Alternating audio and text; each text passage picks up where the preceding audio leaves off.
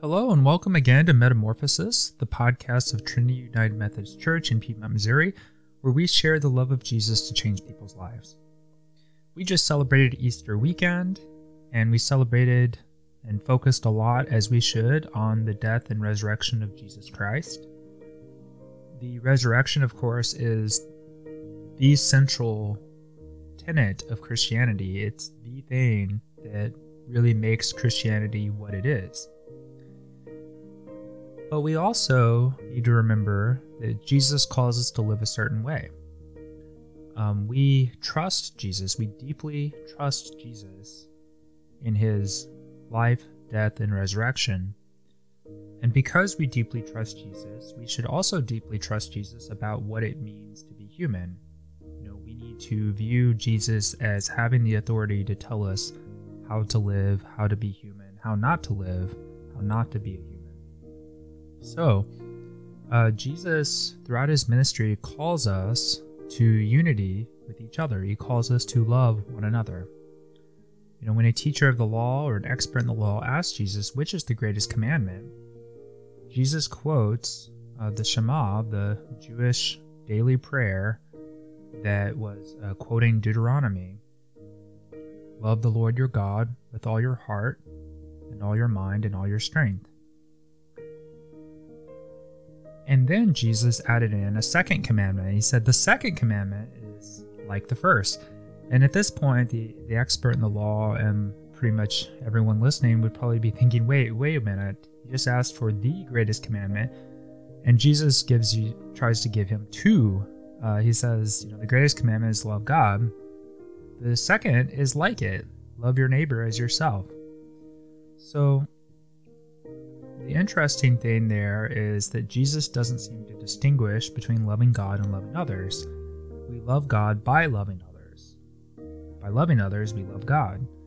So, if that's all true, then the United Methodist Church is engaged in a very necessary but often neglected effort to address systemic racism.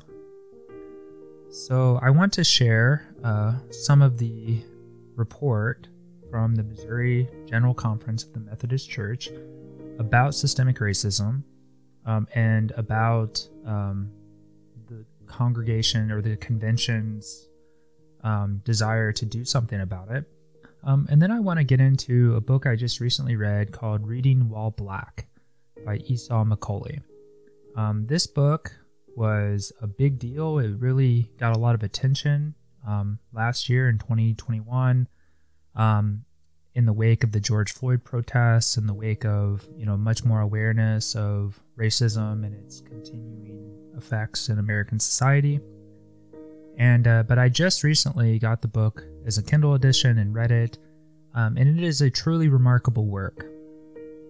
So I think the reason why the book got so much attention, having just read it, is that it provides a theological argument and a scripturally based argument for why, based on our faith, based on our Bibles, we should care about and address issues of systemic racism. So, to start with, if you go to the website moumethodist.org, so that's moumethodist.org, you can find a lot of different resources provided by the Missouri Conference of the United Methodist Church. If you add to that into that website /race and culture, you will find a page that's specific to the current efforts in the Missouri Conference of the United Methodist Church to survey members of the Missouri Methodist Church about their attitudes and beliefs about systemic racism and what the church can or should do about it, if anything, and their efforts to then work toward equipping congregations, equipping members of the Methodist Church to take some kind of action to try to seek social justice or to try to seek, in biblical terms, right relationship with others. When the Bible talks about justice, that word can be synonymous with righteousness, and it's almost always talking about justice or righteousness in the context of right relationships with other people. So the Bible itself expresses a strong concern for social justice, or what we would call social justice, or right relationships with other people, among people, including the institutions and organizations and systems in which people are interacting and relating to each other in society. So to start with, last year, the Missouri Conference of the United Methodist Church put out a survey, and they were hoping to get 400 respondents, and they got 2,541 respondents. So they had a huge response compared to what they were hoping to get. And this survey included, people who were clergy as well as lay people. It was mostly older people, but some younger people did complete the survey. It was mostly white, but some minorities did take the survey, and it was more female than male. It was about 55% female to 45% male. So there, wasn't necessarily a perfect representative sample for the United Methodist Conference as a whole, except it kind of is, because the United Methodist Church in Missouri happens to fit those same parameters. It's mostly older people, mostly 45 and up. It's mostly a female, or more female than male, and mostly white. So this is a pretty thorough, pretty representative survey of the United Methodist Conference, even if it doesn't necessarily track with society at large. Okay, so in this survey, about 85% of the total respondents said it was very important to them as individuals to dismantle racism or systemic racism. About a same number said it was very important to them, that the conference, the Missouri Methodist Church, try to dismantle racism. There was a little bit of a gap here. About 65% of respondents aged 18 to 35 said this was very important, while only 57% of those 55 and older said it was very important. Similarly, about 89% of African American respondents said dismantling racism is very important, while only about 57% of white respondents agreed. So there is a substantial gap between younger respondents and people of color who responded versus older respondents and white respondents. Nonetheless, overall, and even within those older, whiter groups, there's a strong support for dismantling racism, both on an individual level, doing what you can as an individual, and in a systemic level, or doing what the conference or Missouri Methodist Church as a whole can do. And again, over 85%, almost 90% of the respondents connected dismantling racism to discipleship. And there was the quantitative data where people clicked, is this highly, very important, just important, somewhat important, etc. But then there was also a qualitative response where people would write in their thoughts. And so there were comments like, as a Christian, I think it is our mandate to teach the world to love unconditionally. One of the most heartening themes in the survey data was that when people were asked to describe anti-racism, they often described it in terms of actively working toward it. So they wrote things that implied work or actively working against racism or opposing racism, rather than just passively including people of other races or ethnicities. And so differences, were pretty narrow. There wasn't a lot of difference across groups in terms of, how they described what they think of as anti-racism. And again, by a large margin, the respondents in the survey described anti-racism as some kind of activity, some kind of action to take. So respondents were also asked, what is a barrier to anti-racism? And over half of people, right about 60%, I think, actually said denial that racism is a problem, or anti-racism viewed as a political agenda. I would say those are two sides of the same coin at this point in 2022, because many people deny racism as a problem. There's a lot of overlap in that denial and viewing anti-racism as quote-unquote CRT, or critical race theory, meaning that there's a political agenda. And if it can be politicized, it can also be delegitimized. You're not really concerned about loving your neighbor as yourself. You just have a political agenda. And that could be expressed in 100 different ways, but that's one example, I think, of how people could deny racism as a problem by describing anti-racism as a political agenda rather than a scriptural mandate, a theological mandate, or just a moral, ethical imperative. And indeed, one of the main takeaways from comments people left in the survey was that although a minority, some negative comments about this idea of dismantling racism were rather disturbing. Some commenters questioned the very existence of persistent racism, especially structural or systemic racism.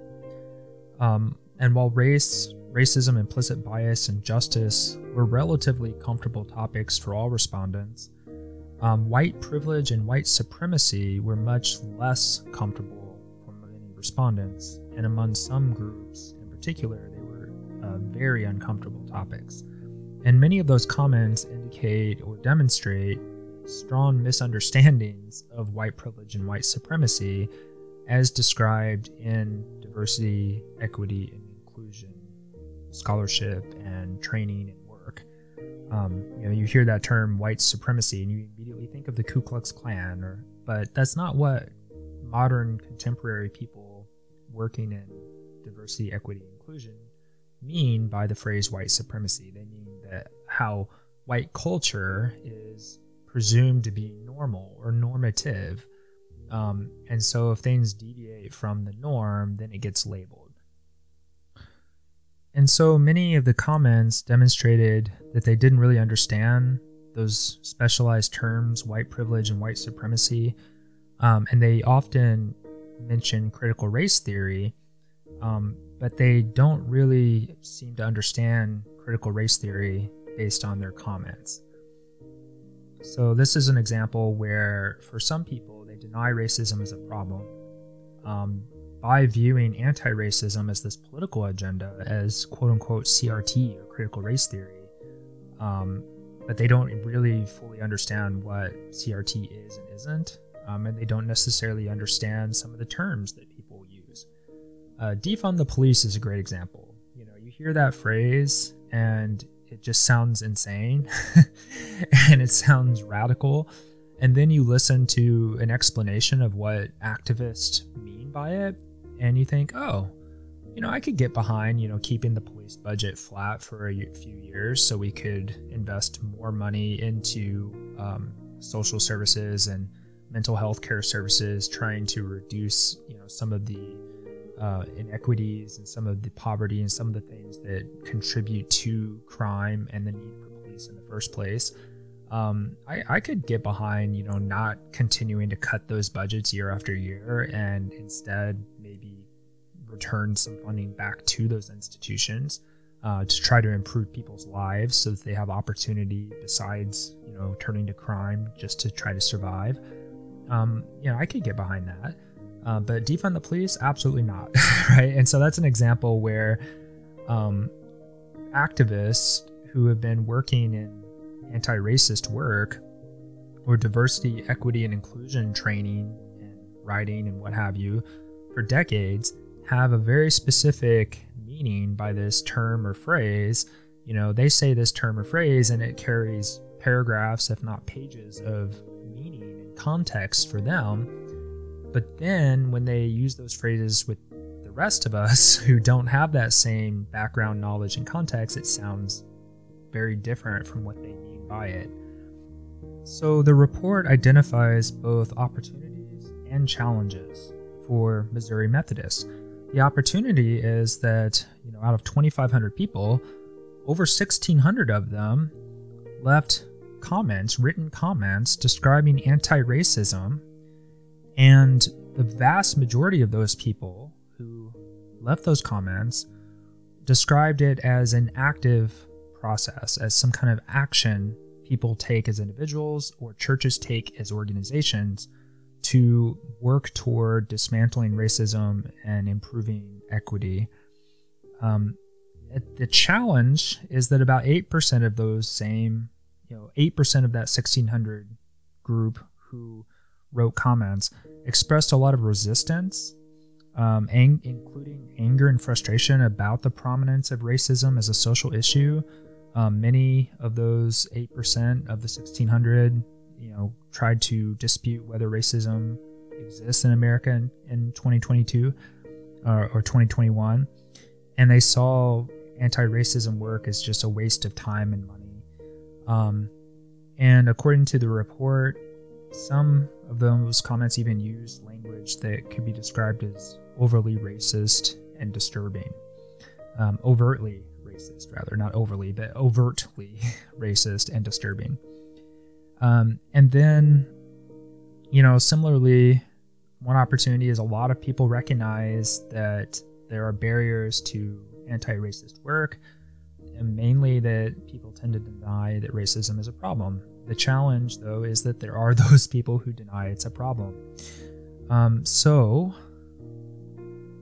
the report for the Missouri United Methodist Conference recommends 3 action steps going forward. 1, education and training. So trying to educate people in the Methodist Church about current and historical racism in the United States, disparities in local church life for people of color, and general awareness of diversity, equity, and inclusion issues. They second recommend relationship building by planting and supporting multi-ethnic churches, bringing local churches together for shared worship, mission and fellowship, involving youth in anti-racism efforts. And then third, prophetic leadership. And so in the Bible, prophets don't really tell the future. They speak to current situations and circumstances. So the prophet Jeremiah is not telling a future about something that will happen one day. He is saying to the current political and religious structures of the day, this is what God thinks about you. I'm speaking on behalf of God, telling you where you're getting things wrong and mucking it up and what you should do instead. So prophetic leadership would bring more people of color into the conference leadership. It would challenge lay people to connect with anti-racism resources and to connect anti-racism with discipleship. And it would also encourage creating new policies to support anti-racism.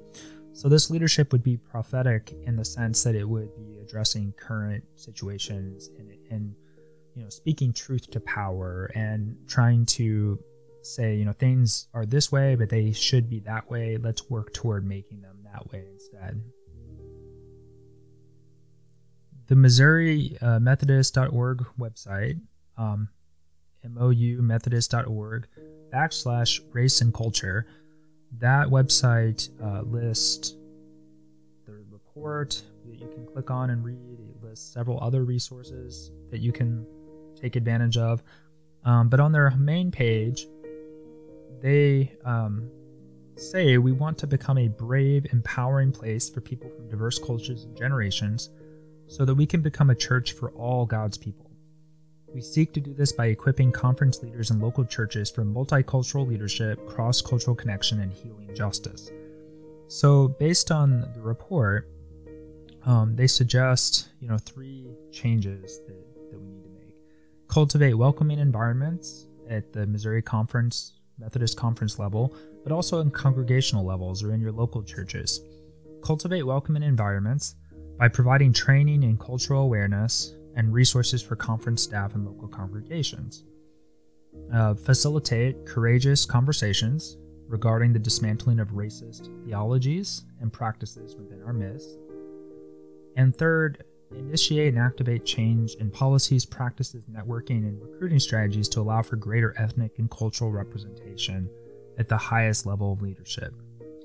So remove those, barriers and that tend to reproduce, the good old boys network, and instead, try to create more opportunities for diverse applicants and diverse leaders to emerge.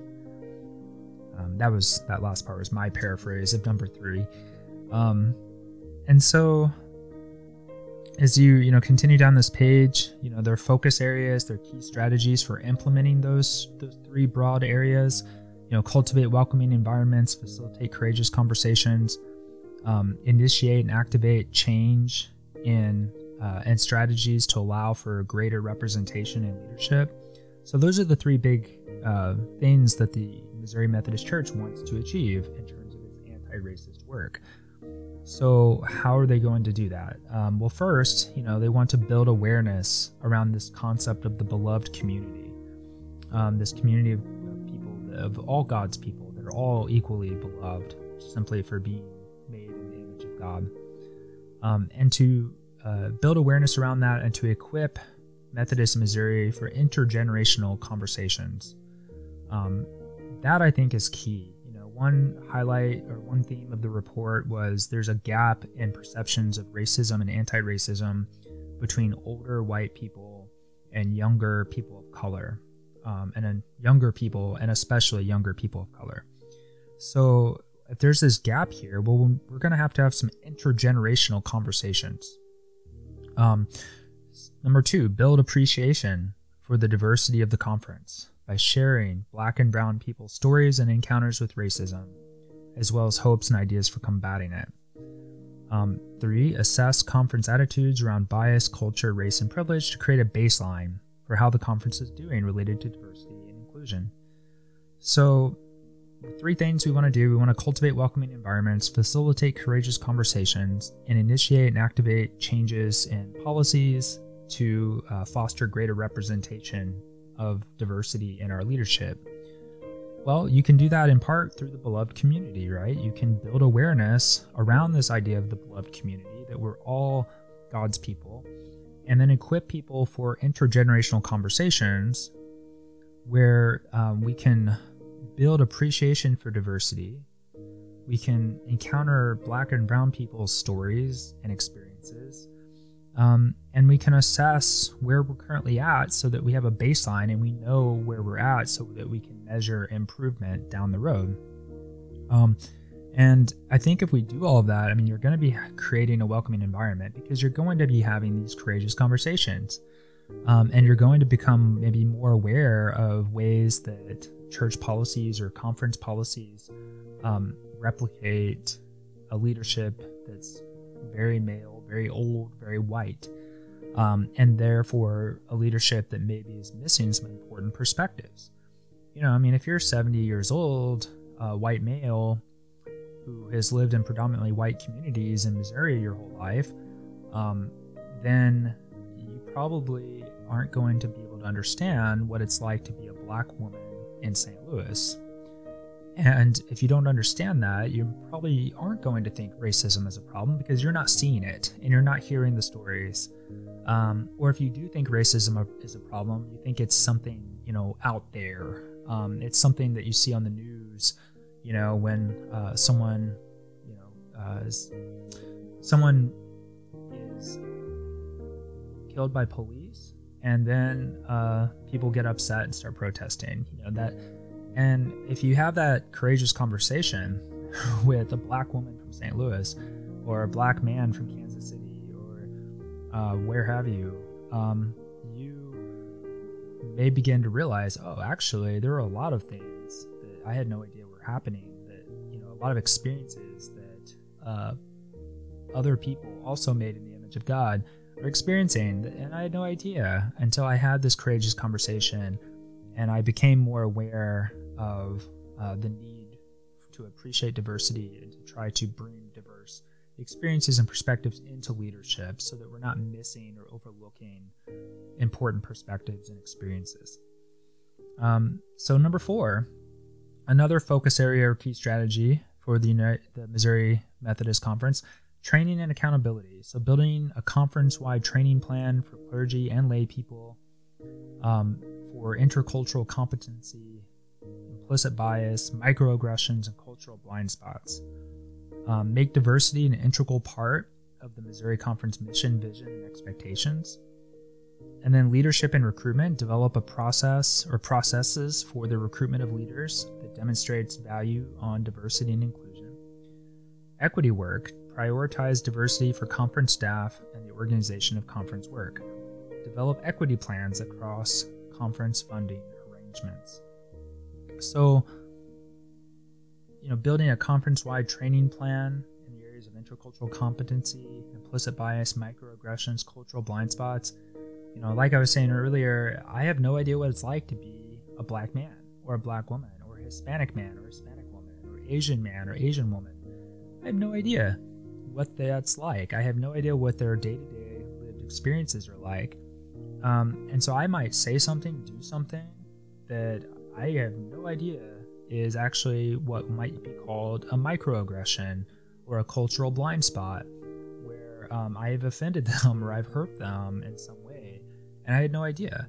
And unless we have training, and unless we have cross-cultural, intergenerational conversations, we're never going to know. We're never going to work toward or be able to work toward more equity, more loving each other.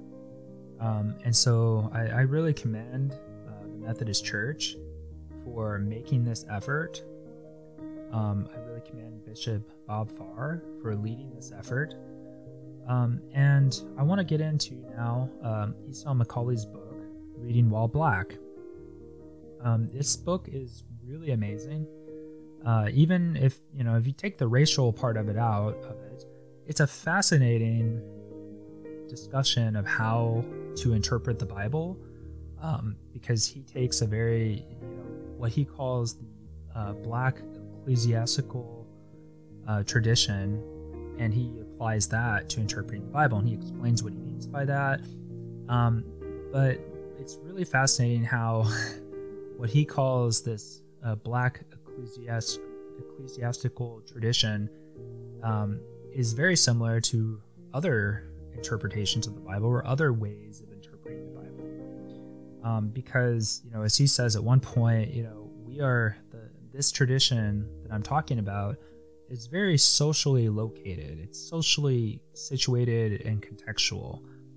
In other words, as black Christians, we're not just reading the Bible, we're reading the Bible in light of our experiences as black Christians and our history as black people.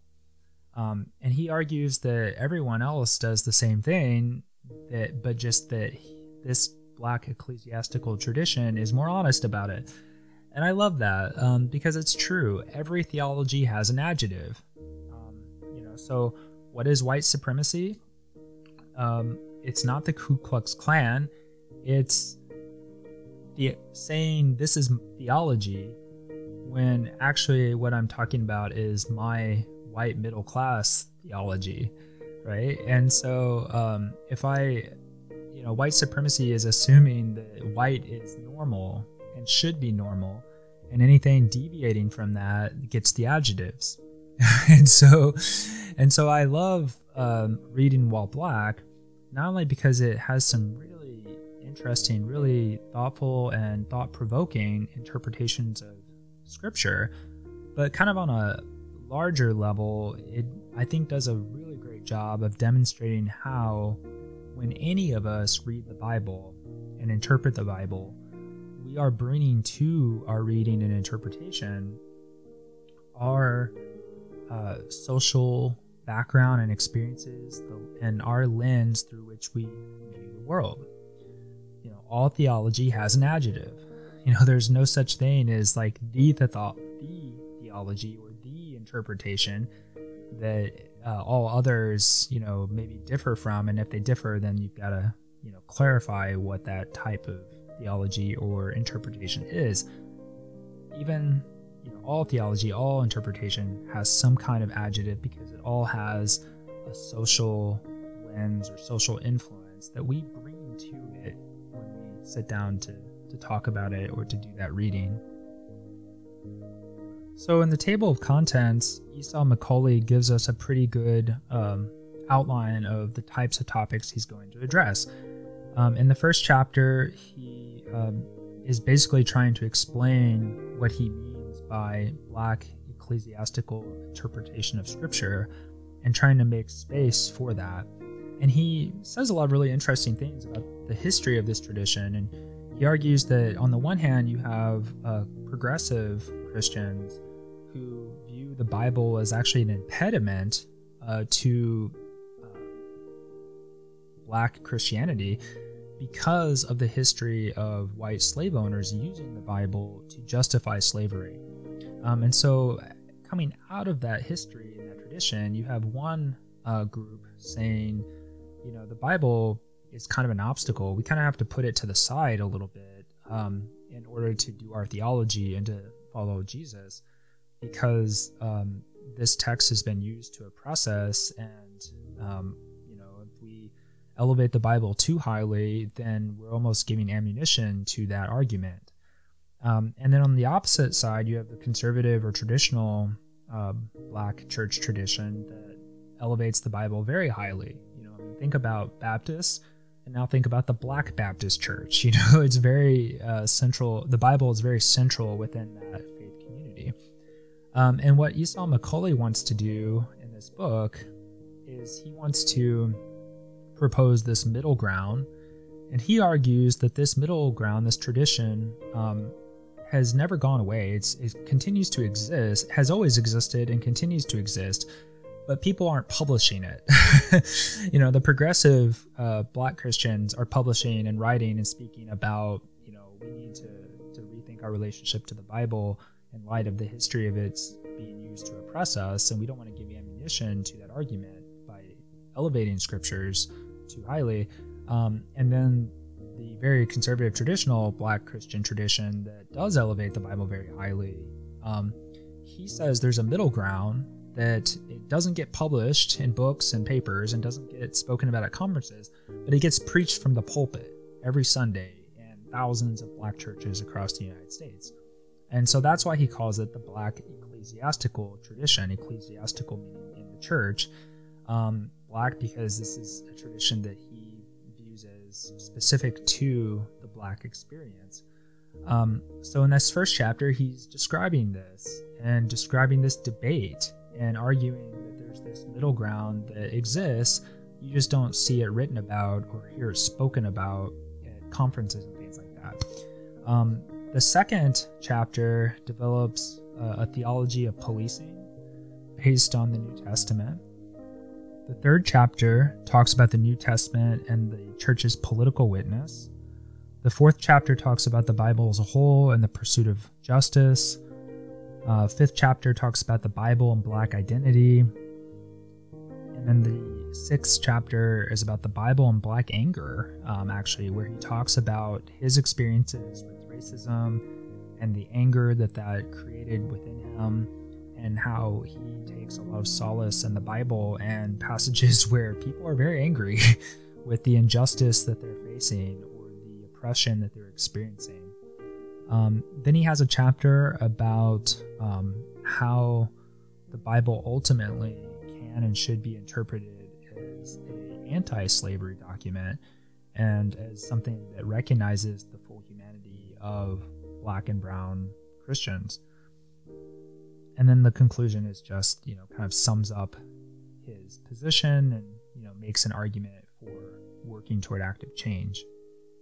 So running through that table of contents should give you kind of a good sense of the book as a whole and a flavor of what the book's trying to do. I want to read a few key quotes that I thought, really captured what Esau McCaulley was trying to go for. So he writes, "I propose that dialogue, rooted in core theological principles, between the Black experience and the Bible has been the model and needs to be carried forward into our day."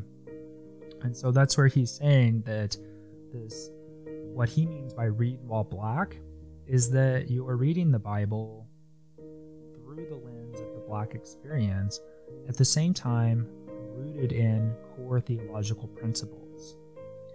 And so he then adds, this is not unique to Black Christians.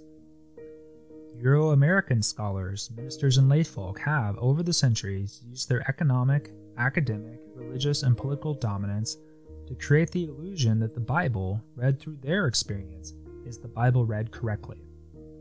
So like I was saying earlier, there's that idea that, well, I'm just reading the Bible. Well, no, I'm a white, straight male, middle class reading the Bible. That's different than, I'm bringing experience and perspective to my reading, and I need to realize that and acknowledge that. And so Esau McCaulley writes, stated differently, everybody has been reading the Bible from their locations, but we, the Black church, are honest about it. What makes Black interpretation Black, then, are the collective experiences, customs, and habits of Black people in this country. So, and he goes on in this book to talk about, things like the Exodus narrative. You can't read the Exodus narrative as a Black Christian or going back in time as a Black slave and not conclude the God of Israel doesn't like slavery. The God of Israel cares about the enslaved and the oppressed, and he wants to deliver them. And you can see, if you read the Bible through that lens, through that experience, you can see why Black slaves adopted, quote unquote, the slaveholders' religion. Because even though these white slave owners were really emphasizing a handful of verses that talk about slaves obeying their masters, they saw in the larger story a God who loved them and cared about them and wanted to deliver them. So then McCaulley goes on to talk about the New Testament and a theology of policing, and he talks about the church's witness to politics or political power. A lot of Christians today will cite Romans chapter 13, where Paul is advising the church in Rome to obey the authorities. And they will cite that and say, this is why you don't criticize the government. This is why you don't protest, because the Bible says right here to respect authority. Now, I'm not the first to observe this. Others have observed this. But when the people who say that, when their preferred political party is in power, they say that a lot. When their preferred political party is not in power, it's like Romans 13 just disappears. And now they're very critical of the government and very opposed to anything the government does or says or wants to do. And so I think that's one area where people like Esau McCaulley and myself and others who have observed that kind of scratch our heads and say, you seem to be reading this from your social location without acknowledging it. and let's acknowledge that, and let's think through the scripture in what may be a more faithful way. So that's what McCaulley does. He interprets Romans and other passages in the New Testament through his experience as a Black man, but also through deeply rooted theological principles, beliefs about God and who God is. And he argues, I think very persuasively, that in Paul's context, he's not saying don't ever criticize the government. He's not saying don't oppose wicked rulers. Yes, he says don't submit to the governing authorities, and he does mention wicked rulers, but that begs the question, well, why are there wicked rulers in the first place? Paul is saying that, obey the authorities because God instituted these authorities. But does that include the wicked rulers? Why are there wicked rulers if God put the authorities in place? And so McCaulley builds from that to argue that the issue is not obeying the authorities. The issue is that the authorities, if they're put in place by God, are stewards of what God has appointed to them. And if they're stewards of what God has given them, then they can do a good job, of course, or they could do a bad job. They could be wicked. And so this quote really sums up well what McCaulley argues. We are being the Christians God called us to be when we remind the state of the limits of its power. And so, should we violently revolt against the government? No. Paul would agree with that. The New Testament, Jesus, of course, would all agree with that. But that does not mean that we must be silent in the face of injustice. That does not mean that we tell black and brown people, well, you need to just submit to the authorities and you need to be quiet and patient until, the white society decides to give you more equality and equity. And instead, Macaulay argues, we're being the Christians we're called to be when we remind the state of the limits of its power, when we point out where rulers are being poor stewards of what God has appointed them to rule over, when we point out the injustices and the oppression embedded within our systems and our structures and institutions. And moreover, if we do this, we're not just benefiting minorities, we're benefiting white majority. Because, as he points out, Matthew chapter 27 speaks to how a corrupt system can distort the souls of those charged with keeping the system functioning. Because in that chapter, we see the Roman soldiers not just carry out their orders to flog and scourge Jesus, but mocking him and adding extra beatings and extra cruelty to it. And so, one thing that's really striking about systemic racism, but that doesn't get discussed very much, is how it affects white people too. Because we sometimes, there can be resistance to programs or policies that would benefit everyone because they're perceived as being targeted toward a racial or ethnic minority, toward, them. And there can also be just a psychological toll, an emotional or spiritual toll on a person who is harboring some kind of bias or racism toward other groups. It might just even be implicit bias, this non-conscious association of this person or group with this stereotype. And so Macaulay also adds to his discussion of Romans that if you read Romans 13 in light of Romans 9, as well as the wider Old Testament, you see many examples of God using humans to take down corrupt rulers or governments, whether that's in peaceful protest or democratic elections or violent revolution. But at the same time, Macaulay argues Romans 13 should be read as a testimony to our inability to discern when God's judgment will arrive. This does not mean that a Christian cannot protest injustice. It means that we cannot claim God's justification for violent retribution. Submission to authorities in this case, and acquiescence to injustice are two different things. So I think that's really interesting, really powerful, because Romans 13, people point to it and say, well, that's why we shouldn't protest. That's why we shouldn't even really criticize the government. We just need to, follow the law and pay our taxes and be good citizens. But Macaulay points out, if you read Romans 13 in light of Romans 9, where Paul describes examples of God using humans to overthrow corrupt governments or unjust or oppressive governments, if you read that also in light of the Old Testament as a whole, where God uses humans repeatedly to create change in governments or to overthrow corrupt rulers or wicked rulers, all of a sudden, Romans 13 looks a lot different. It looks not as a prohibition against protesting injustice, but rather as a prohibition against claiming that you're doing it in God's name, right? A prohibition against using God to justify a violent revolution. And to me, that makes a lot of sense, because if you're using God as justification for violence, that almost always ends up being or transforming into a kind of scary fundamentalism. The Crusades, the jihads that we've observed over the violent jihads, I should say, not the spiritual struggles of faithful Muslims. So Macaulay continues in the rest of the book to describe how Black people are in the Bible, right?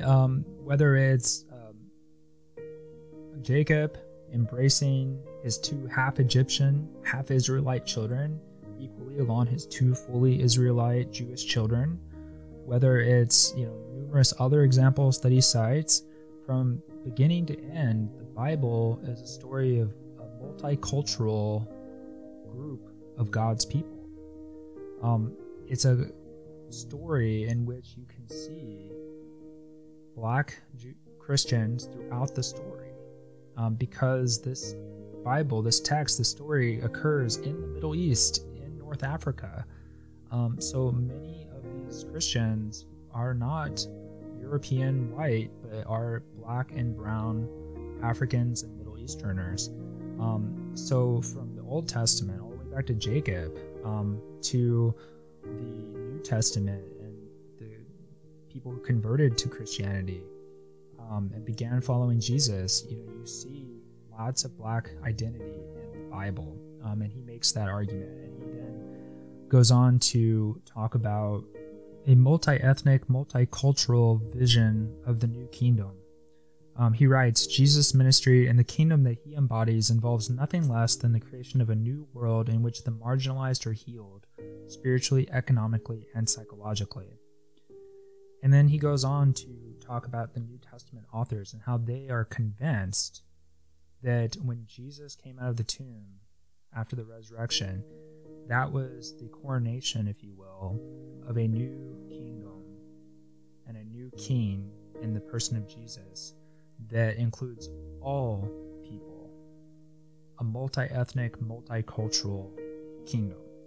And it's not that differences are eliminated, it's that each difference, each diverse group and person and culture itself glorifies God. The diversity of cultures and people itself is a testimony to the greatness of God and to the power of his kingdom. I love how he puts it in this quote. The kingdom is incomplete without Black and brown persons worshiping alongside white persons as part of one kingdom under the rule of one king. It's just beautiful.